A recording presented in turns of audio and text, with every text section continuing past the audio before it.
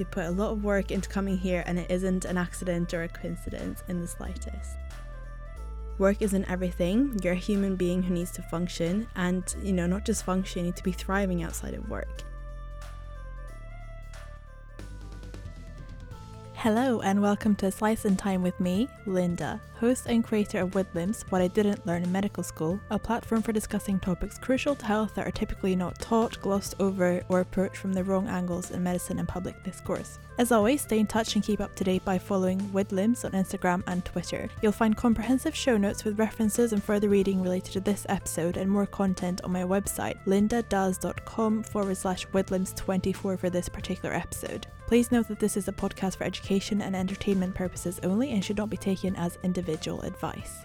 This is my first solo recording in a long time, and it is a bit of a different episode. I started this podcast in the summer of 2020 while I was a medical student, and I usually cover topics related to health and illness. But this episode is going to be about my tips for new doctors after 1 year of working as one myself. What I didn't learn in medical school about being a junior doctor. While I realise I'm still junior in my role, I do feel I have some useful knowledge to share. Just a disclaimer, I work in England at the moment, so what I say may not apply to everyone. The accuracy of the information I share may also change with time, so do check out the latest guidance and regulations. In about 30 minutes, I will be covering general tips that I think are important in two broad areas: life at work and life around work, so things that are practical to working on the wards and also other aspects of the job to consider. Check out the description for timestamps of the different topics so you can jump to whatever you would like to listen to most. We'll be covering all sorts of things like your rights as a doctor in terms of pay, leave and breaks, how to look after your own health, what is expected of you and what isn't, working within teams, and how to deal with difficult scenarios that you may encounter, and lots of other things. I really hope this is a reassuring and comforting listen for you. Let's get right into it. So, Part 1, all about preparing for FY1, so that's Foundation Year 1, and stuff around your actual working day. So we'll cover feelings around starting work, making the most of the shadowing period, what do seniors expect from an F1, different resources I would recommend, your rights, so very important stuff like pay slips, your contract, your rotas, working on your portfolio, when and how to ask for help, and taking care of your own health during F1. So first of all, congratulations, well done for securing such a special job. Being a doctor is a privilege and the good moments are always really good. However, the lows are also low, and right now I think is probably an extra difficult time to be joining the National Health Service. So I'll do my best to give you some tips and comforting words to navigate you through your first year as a doctor. Bearing in mind, I'm only just finishing my own first year of work. I've got my last shift tomorrow. And, sometimes I feel like I've learned absolutely nothing. And other times I look back at myself and I feel so proud. I have learned some things. So my favourite thing about this year has been getting to work with some wonderful colleagues, the feeling of teamwork, and, making some friends for life. I've also had many rewarding moments one-to-one with patients and family members, and I love being able to help and know that I'm actually making a difference to somebody, no matter how small it may feel. I think it's very normal to feel terrified and unprepared for starting work. If you're feeling like it's all gone terribly wrong and you're not supposed to be where you are, don't worry. You've made it this far for a reason, and that reason is that you're safe to start working as a junior doctor. Nothing can fully prepare you for work. You're going to learn on the job, and I'm personally definitely learning every day still. Imposter syndrome is real, and I think you just have to go for it and just start doing the things that you're meant to do. So when you look back at your progress over the next weeks and months, you'll definitely notice that you have made some progress. I myself sometimes have pinch me moments, and I don't think it completely has sunk in yet that I'm working as a doctor, but I am, and so will you be, and it will be petrifying but exciting, and you will make such rapid progress in the space of 12 months. I think what helps with dealing with imposter syndrome is reflecting on what you've learned and also talking about it with colleagues. I guarantee you that most of the other new junior doctors will feel the same, so talk it out, but know that you have earned the right to be here through your hard work and dedication and all your studying. It can also be helpful to voice your fears and worries or to write them down if you like journaling. For example, you might be very scared of making mistakes, and in particular making fatal mistakes, and you just have to accept that mistakes can and will happen, and there are things that you can do to help mitigate them. But everybody makes mistakes, especially when you're stretched thin, stressed, tired, and you just have to accept that and do your best to prevent such circumstances to arise. So for example, practice within your remit, make sure that you're comfortable, talk through things with the senior, double check your prescriptions. That's just general advice. It is scary, and you can and you will do it, and you're worthy of the title of Doctor of Medicine because you put a lot of work into coming here, and it isn't an accident or a coincidence in the slightest. Making the most of your shadowing. So by the time I release this episode recording, it's probably going to be a little bit too late for this year's cohort because shadowing is pretty much over. But essentially, my main point about shadowing would be that it really isn't going to prepare you completely. It's very useful, but if you're still feeling nervous and unprepared, that's to be expected. Medical school doesn't prepare you for work as a junior doctor, but it does equip you with the basic skills and thought processes that you can use and build on. So shadowing is just like an induction to familiarise yourself with the ward staff, IT systems, learn where you put your things, where you get changed, where the microwave is, and so on. And make sure you know how to request investigations, how to bleep someone, how phoning through switch works, how you make referrals, how to put out a medical emergency or cardiac arrest call.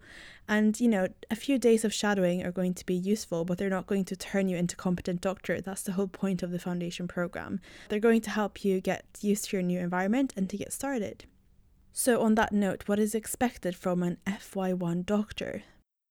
Everybody knows that the new doctors will be starting this time of year, and people know that you're fresh out of medical school, and they should be happy to help and guide you. And if anybody is rude or demeaning, that's not okay. What is expected from you, I suppose, is that you're willing to learn, to pick up new skills and knowledge, and to just help the ward run. So you'll be supporting seniors on ward rounds, maybe doing your own ward rounds, ordering and reviewing blood tests and scans, doing procedures such as venipuncture, cannulation, catheterization, having conversations with patients and relatives, reviewing sick patients, and escalating appropriately to seniors. I mean, personally, I double checked this stuff a lot when I started. I still do. So, don't feel bad. Some things that you will not be able to or expected to do as an F1 could be writing certain prescriptions of regulated drugs, signing DNA CPR forms, and you might be expected to initiate certain difficult conversations, but you shouldn't early on be the one breaking bad news as a completely fresh F1. So if you feel uncomfortable, double check that it's okay for you to be doing the thing, and remember that nobody is expecting you to be fully competent.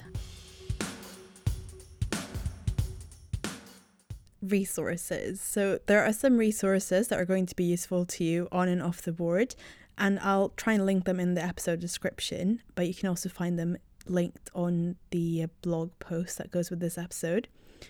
So there are some apps that you should have for day-to-day use: Induction for phone numbers and bleeps in your hospital, BNF for prescribing, Microguide for your local specialty medical and antibiotic guidelines. iResus isn't one that I use every day, but it's quite useful to have. BMJ Best Practice, the app, is really good for information about conditions, investigations and management with treatment algorithms. Again, not one I used every day, but it's good peer-reviewed evidence. And UpToDate is also a really good app to have to search peer-reviewed evidence. There are also lots of good resources for learning about kind of doctoring for junior doctors and beyond. There's a free platform, Mind the Bleep, which is quite good. It's got a bunch of posts on it. It's got stuff like how to work on the ward, but also how to understand your payslip and so on. There's doctor Instagrammers, YouTubers, bloggers, and I suppose I could be counted as one of them. But there's always going to be help and more information out there. Your rights and obligations. Okay, so this one is so important. It's crucial that you know what you're expected to do, but also what you are not expected to do and what you are owed. So I'm not going to go too much into this. I'll link some stuff. The BMA has great information online, as does Mind the Bleep, which I mentioned earlier. There's some basic things that you should make sure happen in terms of timings and of things. So you should receive your rotas 6 weeks in advance, and your rota needs to be compliant with certain regulations. So you can't work more than a certain number of hours in a certain number of days and so on. You need to have appropriate rest after a night shift. And the BMA actually has a rota checker, and it also has a contract checking service. And you also should be paid the same as your colleagues who are doing the same job. So, if you feel comfortable, compare with your pay slips. That's a good way to find out if you're being paid the right amount.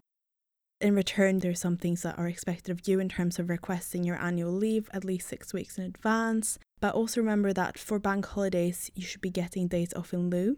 So unless you're working a job like GP or psych, usually this means that you're going to get as many extra days off as there are bank holidays to take off in addition to your annual leave allowance of 9 days per rotation.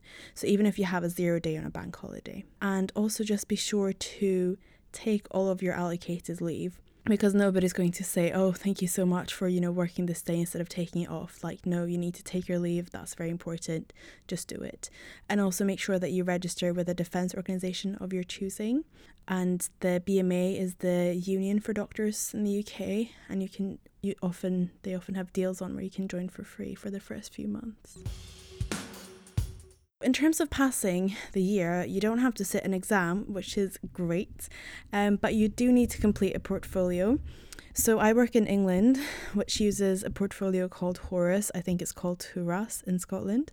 Basically, the principles are the same. You need to get seniors to sign you off or do different things. Check out the UK Foundation Programme website for that.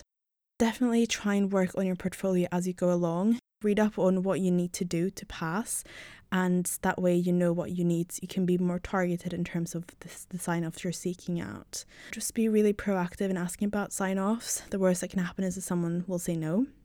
Build a bit of a rapport with a senior on a shift and, ask, because everybody knows that you have to do them. Even registrars have to do stuff, so it's to be expected. And, if you've already discussed a management plan with someone, that could end up being a CBD, for example. And in terms of reflections, they can actually be really good to use if you've had a bad day or something like that, to reflect on does it feel like a bad day, how could it be better? And also reflect on nice things that happen, like if a patient has said something really nice to you. Make sure that you attend your teaching or catch up on it online and log everything in your portfolio. Basically, there's lots of different components to the portfolio, so it can feel quite overwhelming, can feel quite stressful. Just read up on what you need to do early on, and then you know what you need to achieve and how long you have to achieve that. And then set aside, an hour or two every few weeks just to work on your portfolio, at least, I would say. Asking for help. So I am someone who isn't afraid to ask for help a lot at work. But how about asking for help outside of work for struggling with health or finances? So, as a rule of thumb, remember that nothing bad is going to happen if you ask for help. People might think that it's a sign of weakness or something like that. But, it's the best thing to do. Only good can come of it, because if you're not coping, if you need adjustments, it's not sustainable to just push yourself through work and then crash. Some people, they might just experience a few bad days here and there, but many doctors and other healthcare professionals are known to deal with poor mental health conditions like depression. So help is available, and please don't suffer in silence. There's lots of different people that you can rely on and reach out to depending on your circumstances and your place of work. Of course, you'll have your support network of colleagues, friends and family. There's your own doctor or people that you're already in touch with, your GP, your therapist, psychologist, psychiatrist, if that's relevant. You have a clinical supervisor and an educational supervisor for the placement and for the year. And sometimes also there's like a well-being staff service. There usually will be someone who is a foundation year coordinator that always emails you about lots of things, and they might be good first port of call and they could signpost you onto something.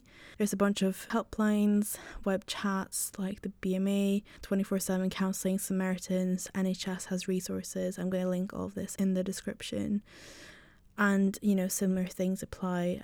If you see someone else struggling, you can reach out to them and signpost them to where they can find more support. So looking after yourself as a junior doctor, great, you made it to foundation year 1 and then you have to get through foundation year 1, but it's not the end of things. You've got lots of years ago. So it's important to remember that work isn't everything. You're a human being who needs to function, and, not just function, you need to be thriving outside of work. So everybody's situation is different, but there are some modifiable lifestyle factors that I would like to empower you to influence so that you feel better equipped to take on your job and life outside of work. So on my podcast and on my website, I've got lots of different episodes and posts about the principles of lifestyle medicine and recipes. I have an entire episode on sleep and night shift working that you should definitely also check out, which I'll link in the episode description. And then I've got a bunch of stuff about nutrition as well. But I'll briefly run through the pillars of lifestyle medicine here. Okay, so in terms of food, everybody knows about diet and exercise, right? So try and eat well, but you also need to be eating foods for pleasure and for sociable aspect. If you can, meal prep and batch cook things. You also need to make sure whether you have access to a microwave and a fridge or not. So there's some lunches that you can make that don't require heating up, like sandwiches, wraps, salads, or you could bring food to heat up, like leftovers and things from a batch cook. I have a little lunch box that's insulated, and I usually put an ice pack in there, so I basically have like a little mini fridge and I don't need to rely on an actual fridge. And make sure that you've got snacks and fruits and dried fruit and nuts and, treats like chocolate or whatever you like as well. Focus on increasing your whole foods in your diet, so whole grains, fruits, vegetables, pulses, nuts and seeds.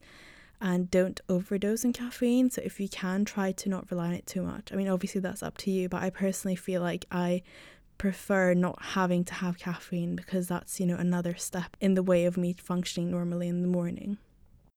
In terms of exercise, just move your body in a way you enjoy. Try to incorporate some resistance training. Go for walks to parks and green areas if you can. I love walking by the sea, which is here. And, try to work around your shifts. I personally don't usually have the energy to get up early, so I would rather work out when I have a day off or something, but everybody's different.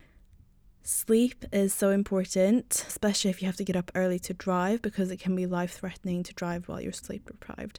So basically, just start to prioritize sleep. It can make a massive difference to your life, and I'd recommend you listen to my episode on this. Stress management. So you need to have a few things that you can rely on when things get tough. So, for some people it might be those basic things like meditation, yoga, walks in nature, or just talking to people, your colleagues, your friends, your family. You need to find ways of unwinding, basically, and looking after yourself. And you also need to have a fun time. So a lot of people will be moving to a new place and meeting new people, which is great. Be sociable, but also don't feel, fear of missing out, and don't let that take over, because sometimes you just need to have a quiet night in to replenish yourself, and that's okay. And of course, be careful with risky substances like alcohol. And that's basically it for my section on preparing for F1 and life outside of work. So now it's on to part 2. Part 2 is all about tips and tricks for actually working as an F1. So I'm going to cover what does a typical day look like, how do you get your job done, how do you work within teams with seniors, how do you manage on calls, nights, asking for help at work, breaks, working late, exception reporting, and dealing with difficult situations. So, what does a typical day look like? Well, this is going to vary hugely depending on what hospital and ward you're working on. And also bear in mind that I have an experience that's specific to England. Shadowing is a good time to just try and suss out what your typical day would look like. And if you're rotating onto a new specialty in 4 months' time or 8 months' time, you can always ask colleagues that are working on different wards before, just like kind of, hey, what is it like working on gastro or whatever. In general, on a medical surgical ward, you can expect to basically start your day with prepping for the ward rounds, updating lists, prepping notes, chasing and reviewing imaging and blood test results, supporting seniors during your ward rounds or doing your own ward rounds, having conversations with patients and relatives, and reviewing sick patients.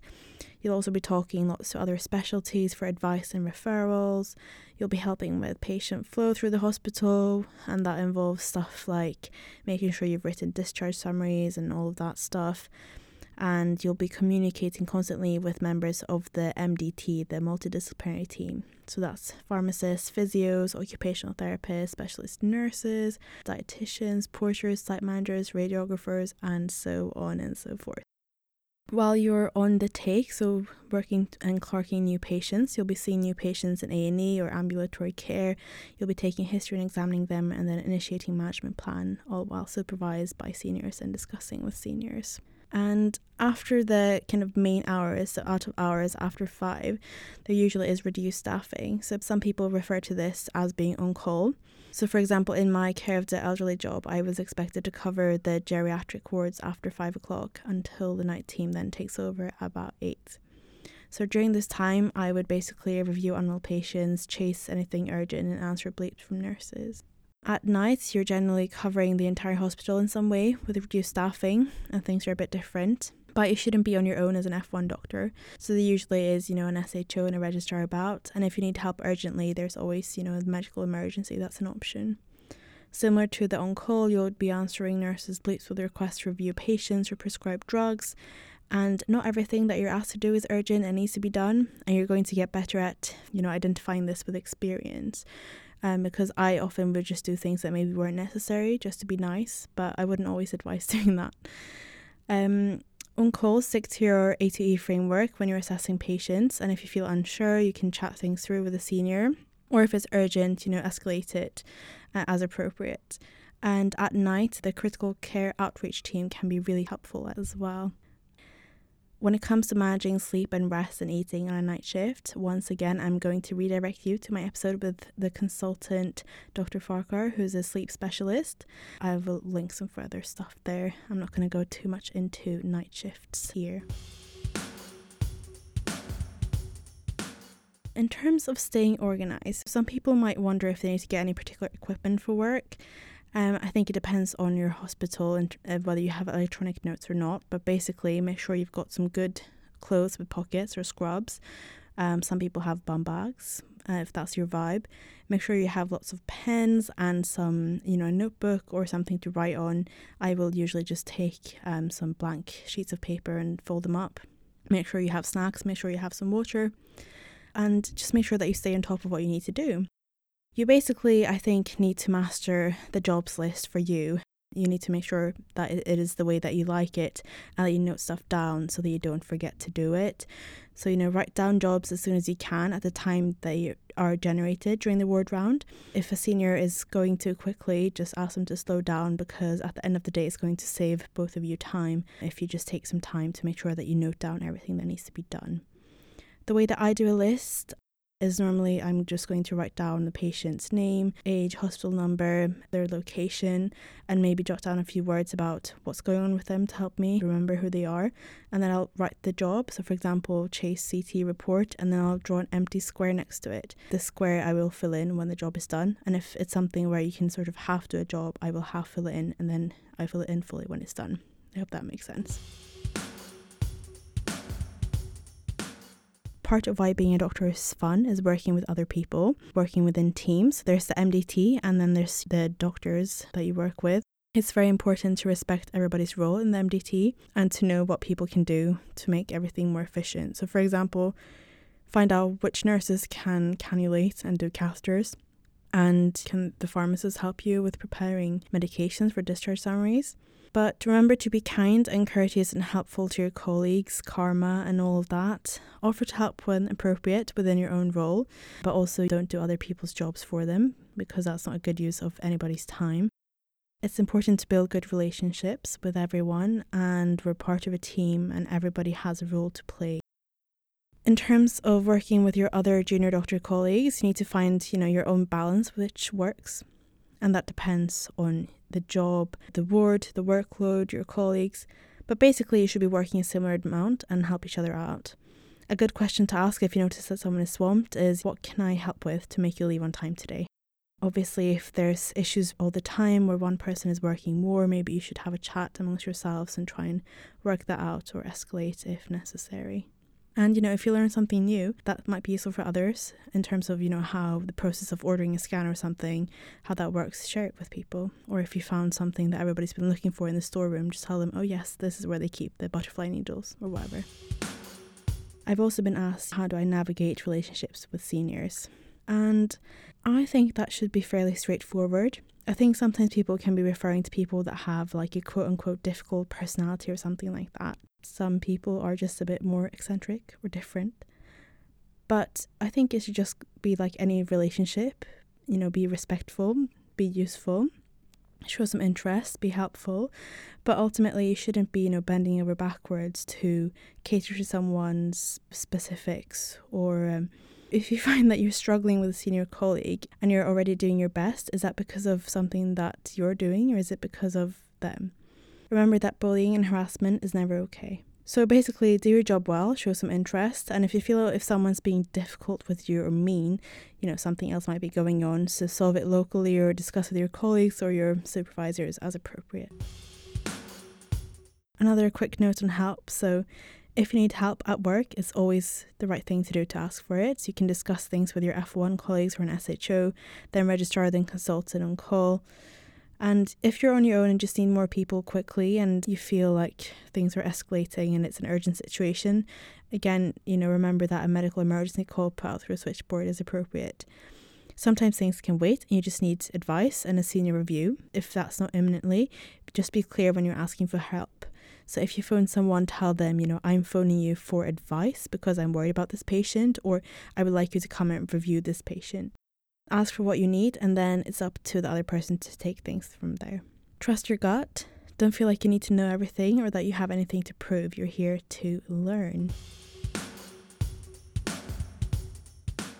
Now, this is one of the most important things, I think, when looking back on my F1 and talking to new F1s. You need to know some things about breaks, working late, and exception reporting. You need to take your breaks. There's always going to be more things to do, and at some point you need to take a break. Ideally, you should be doing the urgent jobs first, then taking your break, or initiate some jobs that maybe will take some time and then take a break. You're entitled to a 30-minute break every day, 2 30-minute breaks if you've got a shift that's over 9 hours, and actually 3 30-minute breaks for shifts over 12 hours. I'm going to link something where you can read more about junior doctor contract entitlements. And don't stay late, because nobody's going to thank you for going above and beyond. Of course, sometimes you're going to find yourself in a situation where nobody's there for you to hand over and you're dealing with someone who's urgently sick and it's emergency, but in reality, most things can wait. The hospital is a 24-hour service and you should be able to hand over and go home on time. So don't stay late. Also, don't work when you're sick. Similar thing, nobody's going to thank you for it. Just make sure that you've looked up how to phone in sick and the process for that. If for any reason you're not taking your entitled breaks and you're not leaving on time, it's important that you do this thing called exception reporting. So basically it's what it sounds, it's reporting an exception. It's normally done online and it highlights that you had to leave late or that you didn't get break or that you didn't get to leave on time for teaching. And basically this highlights to the department that maybe there's staffing issues or something, and then that will serve as proof when the trust seeks funding for more junior doctor posts. But also it means that you, in the very near future, will actually get paid for your work, so you'll get paid overtime. You can also get time off instead, but basically, realistically, it will probably be logistically hard to get time off, so just ask for money instead. Some people have reported instances of feeling intimidated or bullied or discouraged from exception reporting, but there are ways around this. There's normally a guardian of safe working, and basically this is something that you just have to do. It's very much worth it for you, for your peers, for people coming after you, and I'll link some more stuff about exception reporting. So in summary, don't spend your free time working over, and if you do end working overtime, don't do it for free. Finally, I just wanted to mention a few difficult situations to just have a think about and mentally prepare for maybe that you might not have thought about. So first of all, you're going to deal with death and with dying patients. You'll have to verify deaths, and this can feel very scary and creepy if you've never had to deal with it before. So take your time, speak to a senior colleague if you feel scared about it, and there's lots of resources and help you can get with just coming to terms with this. Secondly, you might encounter patients or relatives who are difficult, as in they might be very rude to you or criticize you as a person unfairly. They might say that you're, a bad doctor, threaten to sue you or whatever. Maybe not sue you because it's not America, but they might threaten with complaints and things like that. They might be verbally aggressive or abusive or even physically threatening. So it's important to know when to leave a situation. and how to de-escalate and debrief with a senior, basically, if it affects you. Thirdly, I sort of touched on this. You may encounter colleagues that people might describe as difficult or having difficult personalities. Sometimes you have to work with people that do just have difficult personalities or whatever, and you just need to learn to not take things personally and just let it roll off you. But don't tolerate bullying, harassment, constant undermining. Escalate and get help if needed, and things aren't getting better. And that's the end of this episode. That was a bit of an overview of different areas where I felt I had some wisdom to impart. I definitely have a lot to learn myself, but I think I've become a bit more confident in who I am and my value within the system and what my role is. And if there's a demand for it, I would be more happy to produce more specific content in terms of tips for medical students and junior doctors. Check out the show notes with links to anything mentioned in the episode on lindadoes.com/widlims24. I have written quite a long blog post to go with this. Remember to follow me at widlims on Instagram and Twitter in order to stay up to date and give me feedback. I would love to hear from you. If you enjoyed it, do share this episode and other episodes around. I massively appreciate it when you do. I hope you have a lovely rest of the day no matter where you are and what you're doing. And I'll catch you again in another episode. Bye!